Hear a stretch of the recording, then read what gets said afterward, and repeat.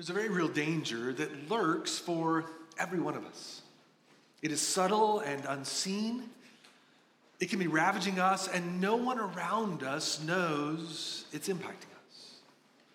It's even possible that it is ravaging us, and we don't realize it ourselves.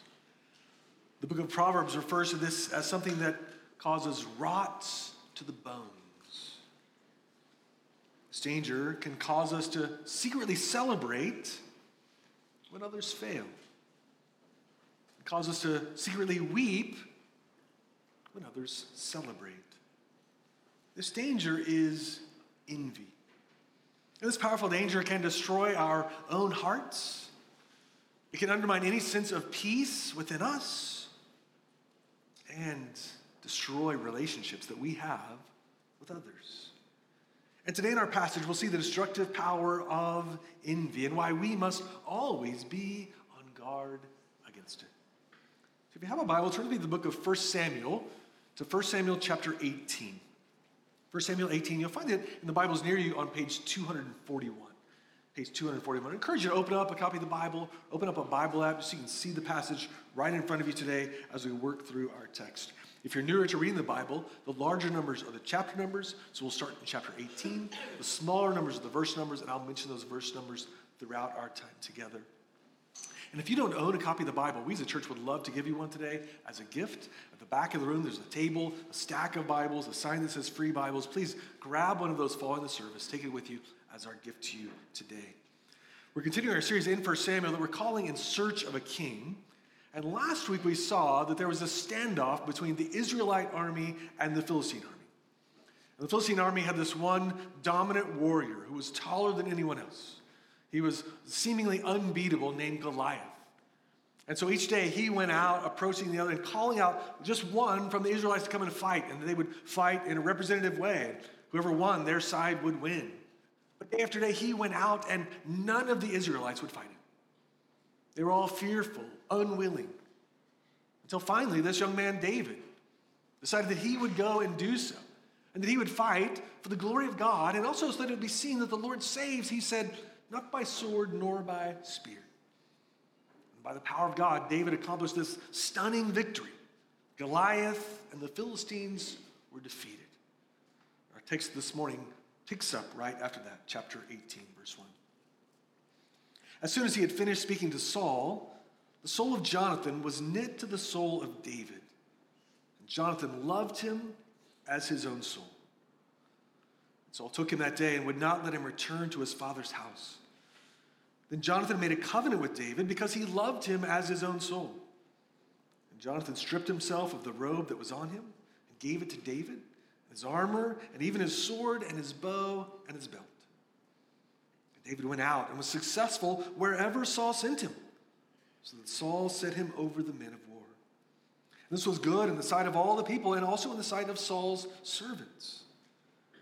As they were coming home, when David returned from striking down the Philistine, the women came out of all the cities of Israel, singing and dancing, to meet King Saul with tambourines, with songs of joy, with musical instruments. And the women sang to one another as they celebrated. Saul has struck down his thousands, and David his 10,000s. And Saul was very angry. And this saying displeased him. He said, they have ascribed to David 10,000s, and to me they have ascribed thousands. What more can he have but the kingdom? And Saul eyed David from that day on. The next day, a harmful spirit from God rushed upon Saul, and he raved within his house while David was playing the lyre, as he did day by day. Saul had his spear in his hand, and Saul hurled the spear, for he thought, I will pin David to the wall. But David evaded him twice. Saul was afraid of David because the Lord was with him, had departed from Saul.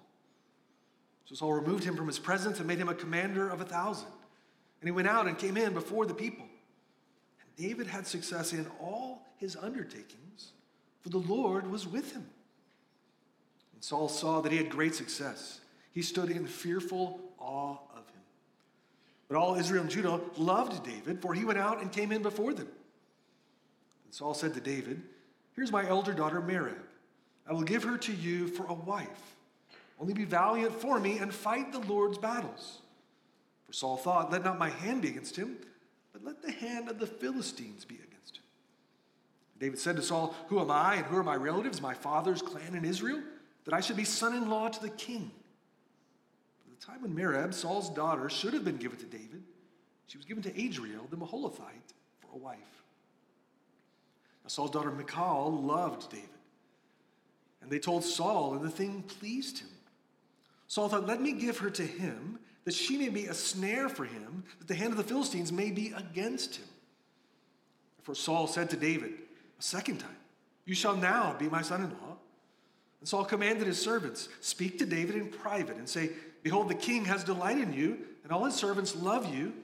Now then become the king's son-in-law. And Saul's servants spoke those words in the ears of David. And David said, does it seem to you a little thing to become the king's son-in-law, since I am a poor man and have no reputation? The servants of Saul told him, thus and so did David speak. And Saul said, thus shall you say to David, the king desires no bride price except 100 foreskins of the Philistines, that he may be avenged of the king's enemies. Now Saul thought to make David fall by the hand of the Philistines. And when the servants told David these words, it pleased David well to be the king's son-in-law. And before the time had expired, David arose and went, along with his men, and killed 200 of the Philistines. And David brought their foreskins, which were given in full number to the king, that he might become the king's son-in-law. Saul gave him his daughter Michal for a wife. But when Saul saw and knew that the Lord was with David, and that Michal, Saul's daughter, loved him, Saul was even more afraid of David. So Saul was David's enemy continually. And the commanders of the Philistines came out to battle. And as often as they came out, David had more success than all the servants of Saul, so that his name was highly esteemed. Saul spoke to Jonathan, his son, and to all his servants that they should kill David. Jonathan, Saul's son, delighted much in David. Jonathan told David, Saul, my father, seeks to kill you. Therefore, be on your guard in the morning. Stay in a secret place and hide yourself, and I will go out and stand beside my father in the field where you are, and I will speak to my father about you. And if I learn anything, I will tell you. Jonathan spoke well of David to Saul, his father, and said to him, let not the king sin against his servant David, because he has not sinned against you, and because his deeds have brought good to you. For he took his life in his hand, and he struck down the Philistine, and the Lord worked a great salvation for all Israel. You saw it and rejoiced. Why then will you sin against innocent blood by killing David without cause? Saul listened to the voice of Jonathan. Saul swore, as the Lord lives, he shall not be put to death. Jonathan called David, and Jonathan reported to him all these things. Jonathan brought David to Saul, and he was in his presence as before. And there was war again. And David went out and fought with the Philistines and struck them with a great blow so that they fled before him. But a harmful spirit from the Lord came upon Saul as he sat in his house with the spear in his hand. And David was playing the lyre, and Saul sought to pin David to the wall with the spear. But he eluded Saul so that he struck the spear into the wall. And David fled and escaped that night. Saul sent messengers to David's house to watch him, that he might kill him in the morning. But Michal, David's wife, told him, if you do not escape with your life tonight, tomorrow you will be killed. So Michal let David down through the window, and he fled away and escaped.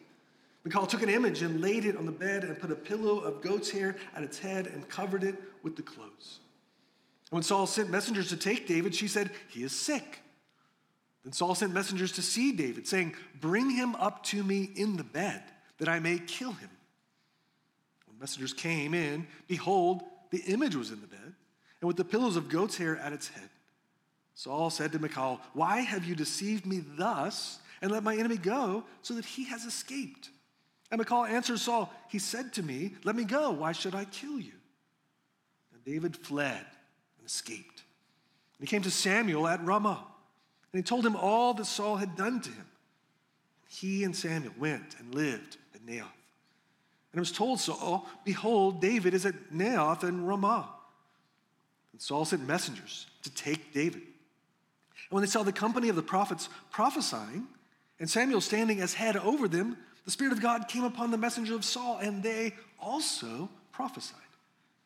When it was told Saul, he sent other messengers, and they also prophesied. And Saul sent messengers again the third time, and they also prophesied.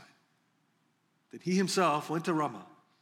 He came to the great well that is in Secu, and he asked, "Where are Samuel and David?" And one said, "Behold, they are at Naioth in Ramah." And he went there to Naioth in Ramah, and the Spirit of God came upon him also. And as he went, he prophesied until he came to Naioth in Ramah. And he too stripped off his clothes, and he too prophesied before Samuel and lay naked all that day and all that night. Thus it is said, is Saul also among the prophets?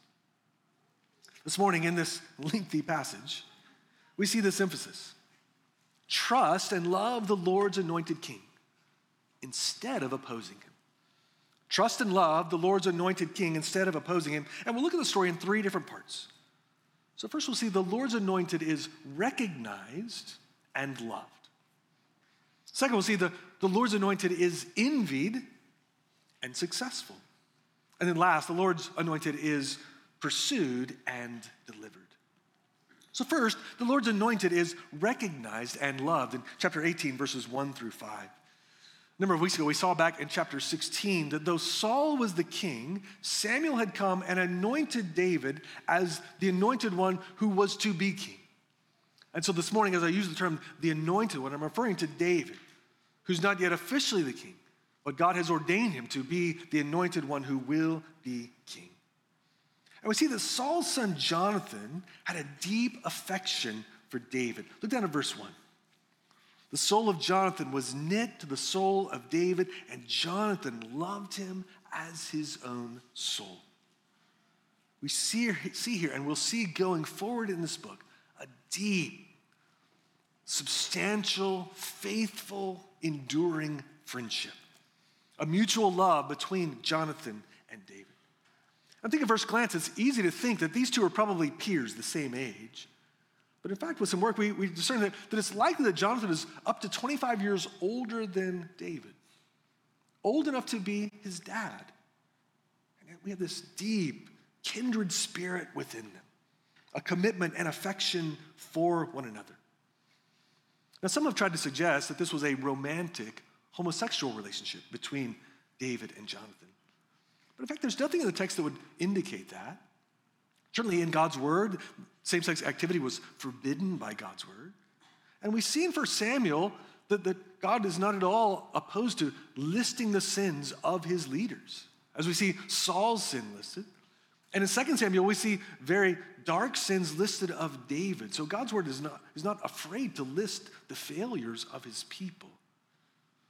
There's no mention here of any sort of sinfulness to this relationship. And I think one of the reasons that some might try to suggest this is because of how rare it is in our culture for people to have deep, loving, committed, non-romantic friendships. For men with men, women with women, to have these deep, abiding relationships are sadly rare. I think it's especially true in our culture, at least among men.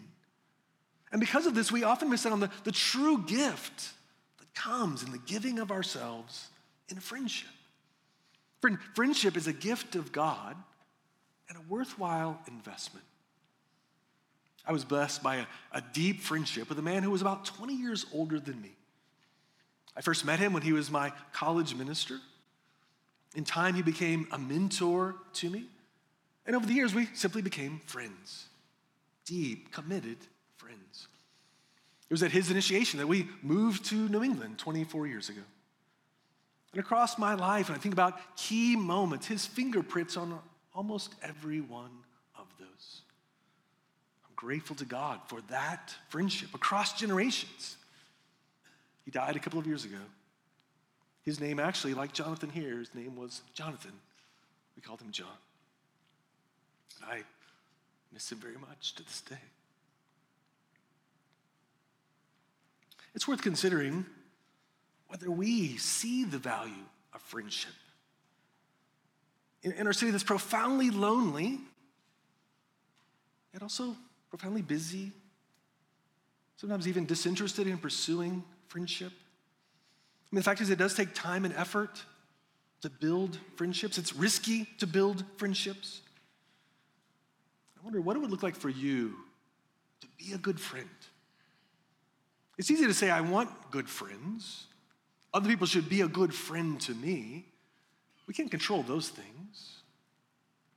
But are you a good friend to others? Let me encourage you also not to discount the potential richness and value of friendships outside of your generation. We easily are drawn to people our same age or within a very narrow range, and we think, that's my friendship opportunity. Friends, so often we can be enriched by people younger than us and older than us. We see in verse 3 that Jonathan makes a covenant with David, a deep, lasting commitment, and then Jonathan does something very interesting in verse 4. We're told that Jonathan strips himself of his robe that he's wearing, and he gives it to David. But he also gives him his armor, his sword, his bow, and his belt. This is actually a stunning act, for Jonathan was symbolically transferring his role to David. Clothes signify the person, signify the role. Jonathan is the son of the king. He's the crown prince. So by this act, Jonathan is renouncing his role as crown prince and transferring that role to David. Now, Jonathan didn't have the authority to do this officially, and this wasn't done publicly as best we can tell, but this was Jonathan's heart. And if we think about it, this is really an outrageous act. I mean, imagine the news in Britain if Prince William just gave up his role to a commoner who was a close friend. It's like, this is my best friend. He will now be the crown prince instead of me. In fact, when we think about it, the more likely practice would have been for Jonathan to see David as the rival. I mean, David's now famous for defeating Goliath. Everywhere he goes, he's winning. And so Jonathan, appropriately, I think, would have felt like, look, if he grows in approval, people are going to want him over me. So the more likely step would have been for Jonathan to scheme, how do I get rid of David, not how do I pass my role on to David. This act of Jonathan was tremendously costly for him. In fact, it will cost him everything. And yet, Jonathan willingly chooses to do this. David doesn't initiate this. David doesn't ask for it. Jonathan does it. Jonathan was recognizing David for who he was. He's the Lord's anointed. He's the next king of Israel. And we're continuing to see Jonathan's godliness. I think Jonathan is often an overlooked character when we think of just godly figures in the scriptures. But as I've been reading 1 Samuel in recent weeks, I've just really been stunned by his character, his boldness, his courage, and his humility. Jonathan was a friend of the Lord's anointed, David. But there was a greater anointed one who David prepares the way for, a descendant of David who is Jesus Christ, the Messiah, the anointed one. And this anointed one comes to transform enemies like us into friends. The enemies of Jesus mocked him by saying of him, he's a friend of sinners. They saw that as a way of undercutting his authority. In fact, that's very much what he was. He was, in fact, a friend of sinners. But he also came to initiate a unique friendship with all who look to him by faith, for all who are brought into his kingdom. Listen to the words of Jesus in John chapter 15. This is my commandment, that you love one another as I have loved you. Greater love hath no one than this, than someone lay down his life for his friends. You are my friends if you do what I command you. No longer do I call you servants, for the servant does not know what his master is doing, but I have called you friends. For all that I've heard from my Father, I have made known to you. So friend, because of Christ, if you're a Christian, you are a friend of the King. And even more than us being a friend to him, friend, you believe he's a friend to you. He sees himself as a friend to you. Jonathan encountered the anointed one and gladly gave up his kingdom. Either he could have the kingdom or David could have the kingdom, but they couldn't both have the same kingdom. So Jonathan gladly gives his up for David's kingdom. And in this world, we all have a kingdom that we rule over. Our own little sovereign reign. It may be smaller or larger depending on our life in this world. But we live holding up, propping up our own kingdom.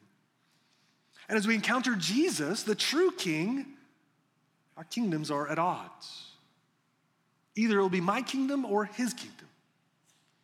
Either we will trust in his kingdom or ours. But we can't have both.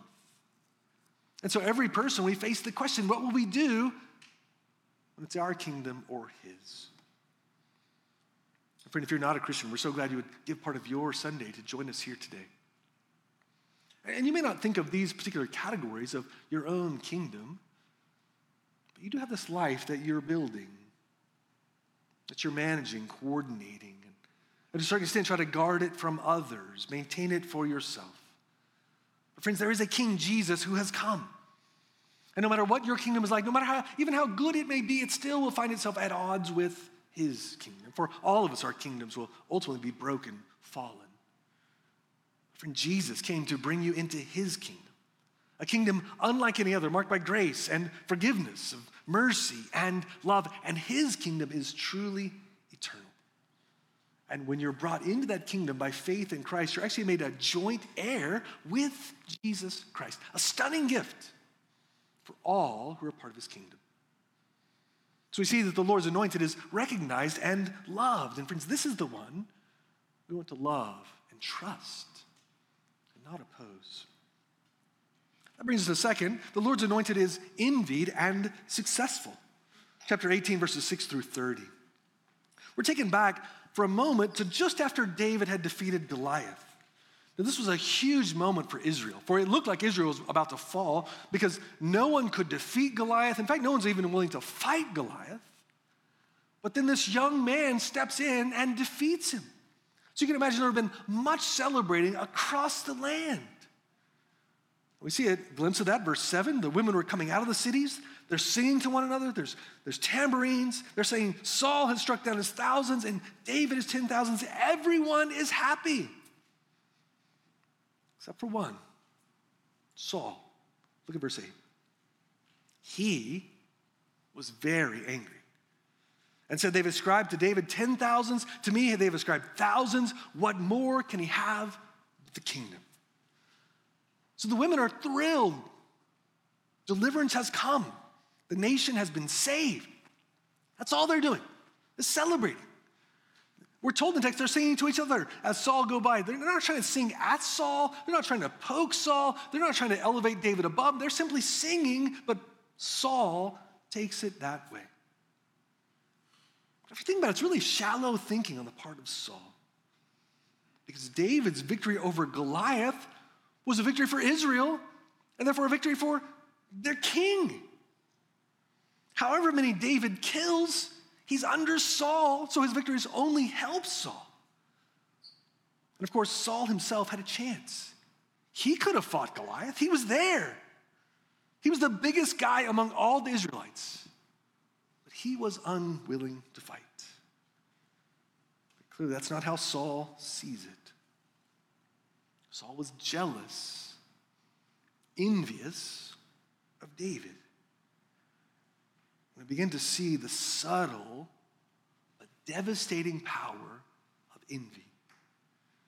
While all the nation celebrated the victory, envy was consuming Saul, robbing him of his joy. And friends, just as envy was a great danger for Saul, it is a tremendous but subtle danger for every one of us. Author Jerry Bridges says it this way. Envy is the painful and oftentimes resentful awareness of an advantage enjoyed by someone else. But we don't just envy people in general. Usually there are two conditions that tempt us to envy. First, we tend to envy those with whom we most closely identify.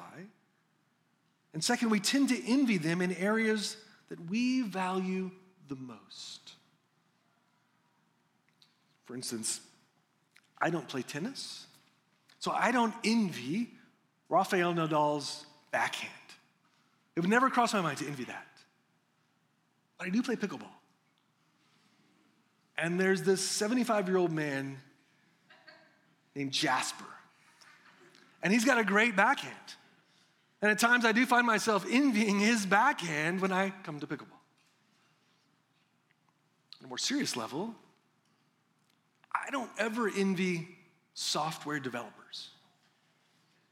I don't know what you do. I'm glad you do it, I guess, but I have no clue. So I would never wake up and think, today I envy those software developers. But you know who I do sometimes envy? Other pastors. That's where I'm tempted to envy. To hear a brilliant sermon and think, why can't I preach like that? Or pastors who not only write sermons, they write books. A fruitful, growing ministry. That temptation has been and continues to be very real for me. Now, what are some things that we can envy in others? The list is honestly limitless. Possessions, the experiences of others, their talents or gifts, their personality, perhaps their educational achievement, their success in work or in research, professional advancement, life situation. Perhaps you desire to be married or desire to be single or you desire children. Their number of friendships, their ease, it seems, of having friends.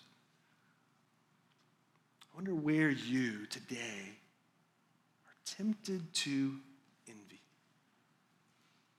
I wonder if you see how accurate it is that so often it is we envy those who are very much close to us. For probably most of us, just envying some stranger who's a celebrity is not as likely as if you are scanning social media.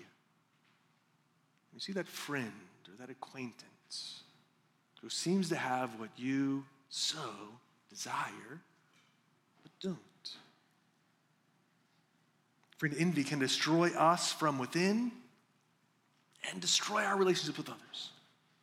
For we're envying these other people. So it's hard to maintain a friendship with someone that we envy. Author Gavin Ortlund has written a helpful book on humility. I commend to you. He writes this. Just as pride is the opposite of humility, envy can be thought of as the opposite of love. Love says, I'm happy when you're happy and I'm sad when you're sad. Envy says, I'm happy when you're sad and I'm sad when you're happy. Envy is one of the most miserable vices. Most other vices tend to produce some kind of pleasure, however momentary. But envy is nothing but unpleasant. Through and through, it is the constant thief of joy. The writer of Proverbs says it this way, Proverbs 14:13, a tranquil heart gives life to the flesh, but envy makes the bones rot. And of course, he's not speaking of our actual bones. But that envy rots us from within, our heart, our soul, our peace. In envy, you can have nearly everything, but if you don't have the one thing, it's just not enough. Saul was the king. I mean, it would seem that he has everything, except the one thing apparently he desired the most, which seems to be the admiration that David had and that he hadn't. And those who opposed Jesus during his earthly ministry, they did so partly out of envy. Pilate, the regional leader at the time, he saw it. Matthew 27:18, it says, he, Pilate, knew it was out of envy that they delivered him up. Friends, for we who are Christians in Christ, there's a better way available for us. Because in Christ, we do have a new identity. Not based on what we do, what we achieve, what we have. Also, his providence is for our good. So what we have and what we don't have, what we obtain, what we achieve, we have a chance to trust that his providential hand is for our good. We're going to see how this envy leads Saul down a horrifically dark path. And we may not go down the same path of plotting the murder of another, but still a grave danger to our souls and our relationships. So friends, let's repent of envy. Let's be wise enough to be on guard against this looming danger for every single one of us. Let's pray for progress, that we be satisfied in what Christ has provided us, to believe his providential hand is for our good. There is a way forward of growth and maturity for us. Now, how significant was this envy? We see it's a key turning point. Look at verse 9. It says, and Saul eyed David from that day on.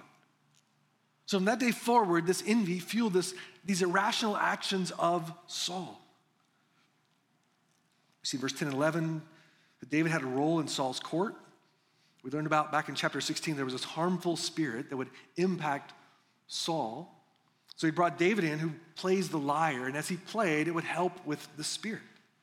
And we see in the text that while David is playing, Saul, who's apparently on his throne and has his spear nearby, I'm not sure why kings do that, but he throws his spear at David twice, but misses him. We think you have a difficult boss. They haven't thrown a spear at you yet. And here we see another contrast between David and Saul. David had killed the tall man Goliath. One thing Goliath had was this great spear.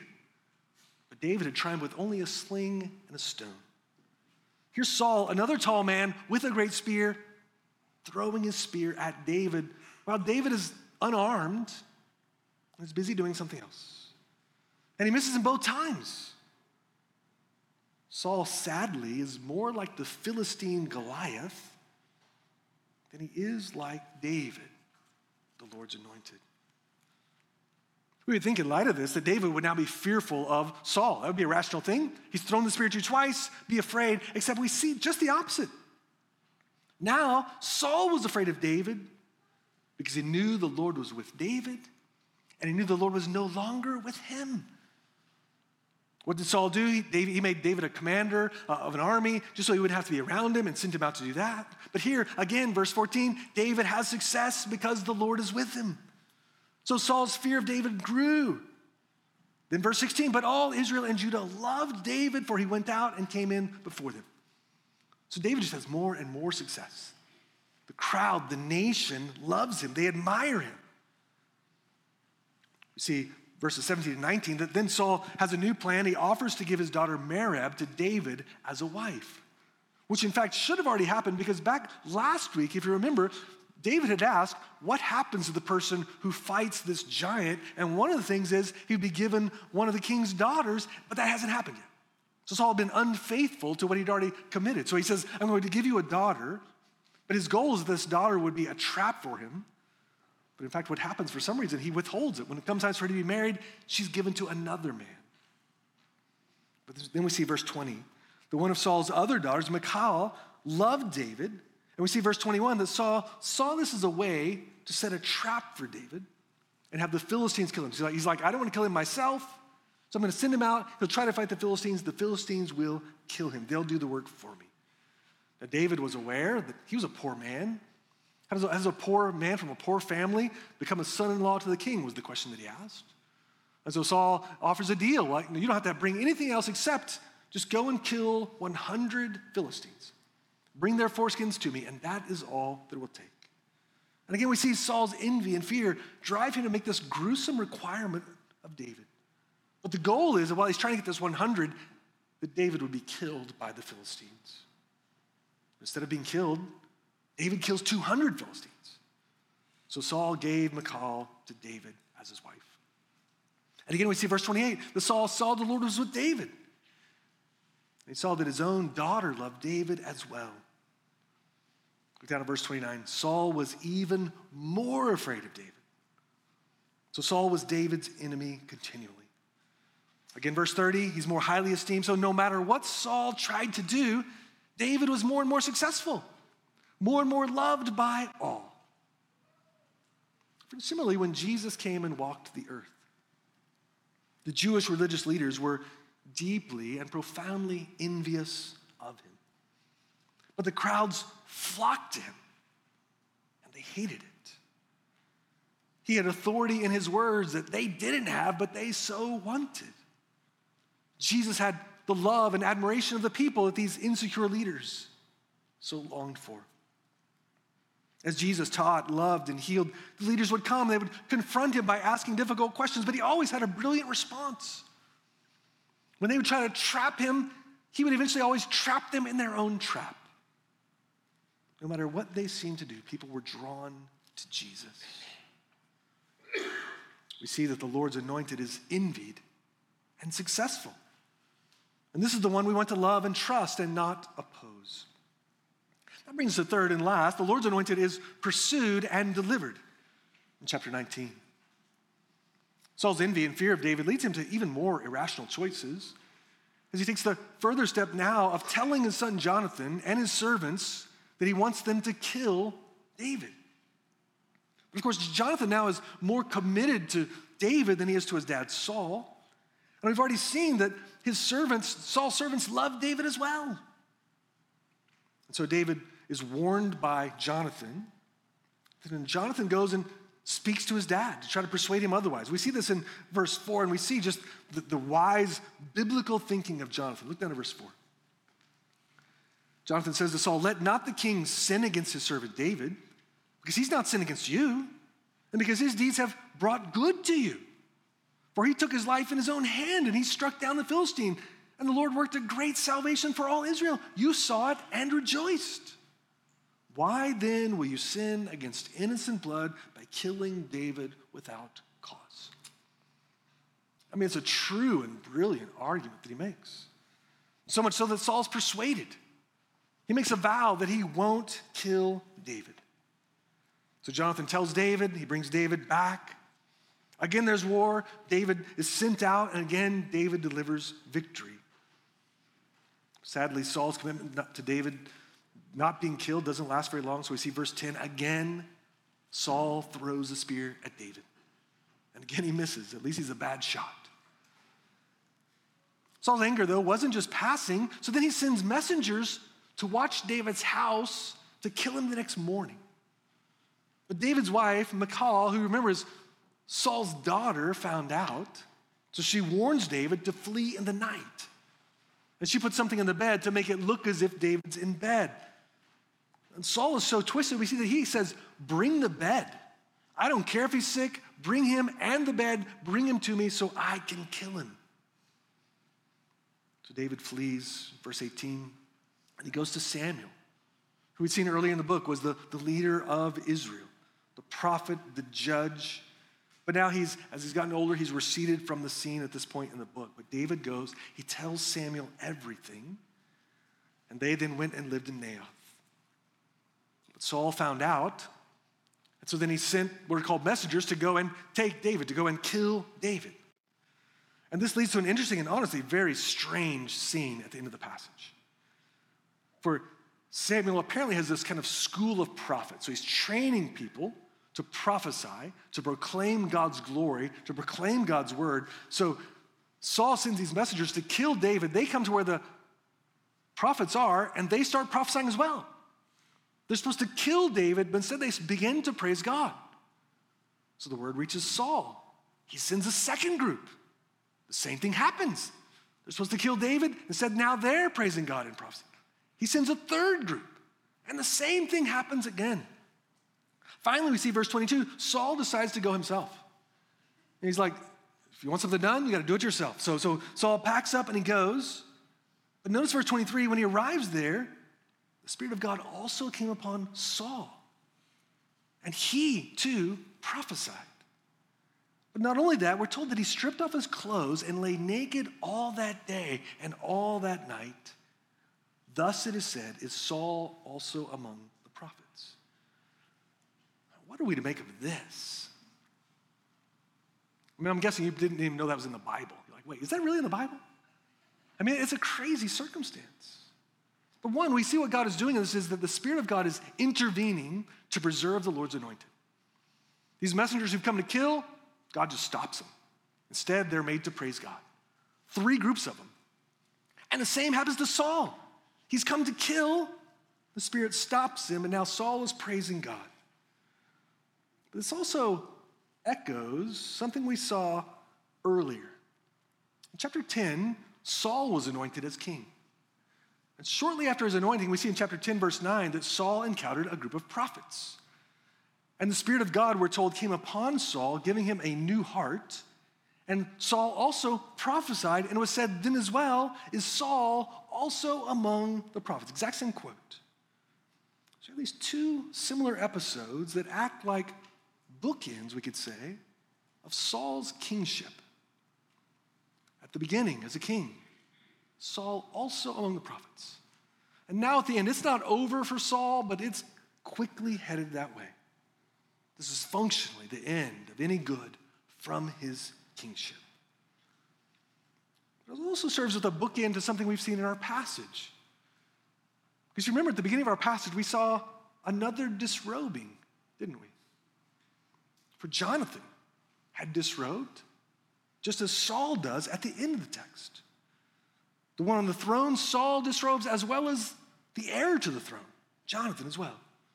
Now, Jonathan chooses to willfully, gladly take off his royal robes, give up his position to David, because he loves the Lord's anointed. While Saul disrobes in this publicly humiliating way for the king of the land. Two very different responses to David, the Lord's anointed. One, Jonathan loves the Lord's anointed. The other, Saul, hates the Lord's anointed. And when Jesus, the anointed one, came, he humbled himself to walk the earth. He humbled himself to the point of death, even death on a cross. And there on the cross, Jesus also was disrobed, humiliated. There was no more shameful death in the history of the world than the Roman cross. That's what Jesus does. He, the true king, goes to the cross, that there on the cross, he would pay for our rebellion and our sin. He, the truly innocent one, was put to death without cause. He came to lay down his life that we could be made friends. He died and was raised to purchase salvation, held out to any and all who'd receive it by faith. Different if you're not a Christian, that's good news for you. This is a king unlike any other. A king who comes to serve rebels, who dies for enemies, to bring them into God's own family. For if this is new to you, we'd love for you to explore more. For those of you who are Christians, that's our king. That's the kingdom we live in, Jesus. Humiliated himself for you out of his great love and sacrifice, laid down his life for you. So today and every day, we all face the question, how will we respond to Jesus, the Lord's anointed?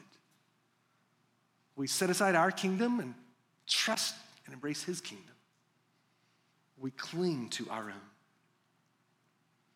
We also need to see how the Lord's anointed sometimes divides families. We see this in the response to David. Saul ends up against Jonathan because Jonathan loves David and Saul hates him. Saul even turned against his daughter, Michal, because she loves David. So it was when Jesus came, family turned against him. And he told us that often, not always, but we shouldn't be surprised if at times families are divided as some embrace the kingdom of Jesus and some don't. Some of you face this now. Painful family situations, friendships wounded because you're now following Jesus. Don't be shocked by that. Don't be despairing. Jesus told us it would happen. But also be encouraged. Jesus didn't say, you'll be separated now, go it alone, but he brings you into a family of the local church. This becomes the family for all of us that even supersedes the best of earthly families, and how much more so when there's division. Also, as we watch the life of David, we should see that though he's the Lord's anointed and he has success after success after success, he's not having a trouble-free life. He's winning, people love him, but he's on his run for his life. At every turn, someone's trying to kill him. Friend, as we follow Jesus in this life, he's promised to be with us by the Spirit. He's with us and in us in a wonderful gift that is ours through Christ. And God will, in so many ways, prosper us in this world. But following Jesus is not a guarantee of a trouble-free life. It is not a guarantee of a life without suffering or without difficulty, without opposition, even without hatred. It's not the promise of Jesus. But the promise of Jesus is he's with us in and through all of those things. That he will sustain us in and through those. So friend, take hope. It's very possible to face great difficulty, not because you're outside of God's will, because you're in God's will. David was doing exactly what he should be doing, still facing great opposition. Following Jesus is not the promise of a trouble-free life. Friends, let's trust and love the Lord's anointed King, the King who came for us. Instead of opposing him, let's love him, trust him today.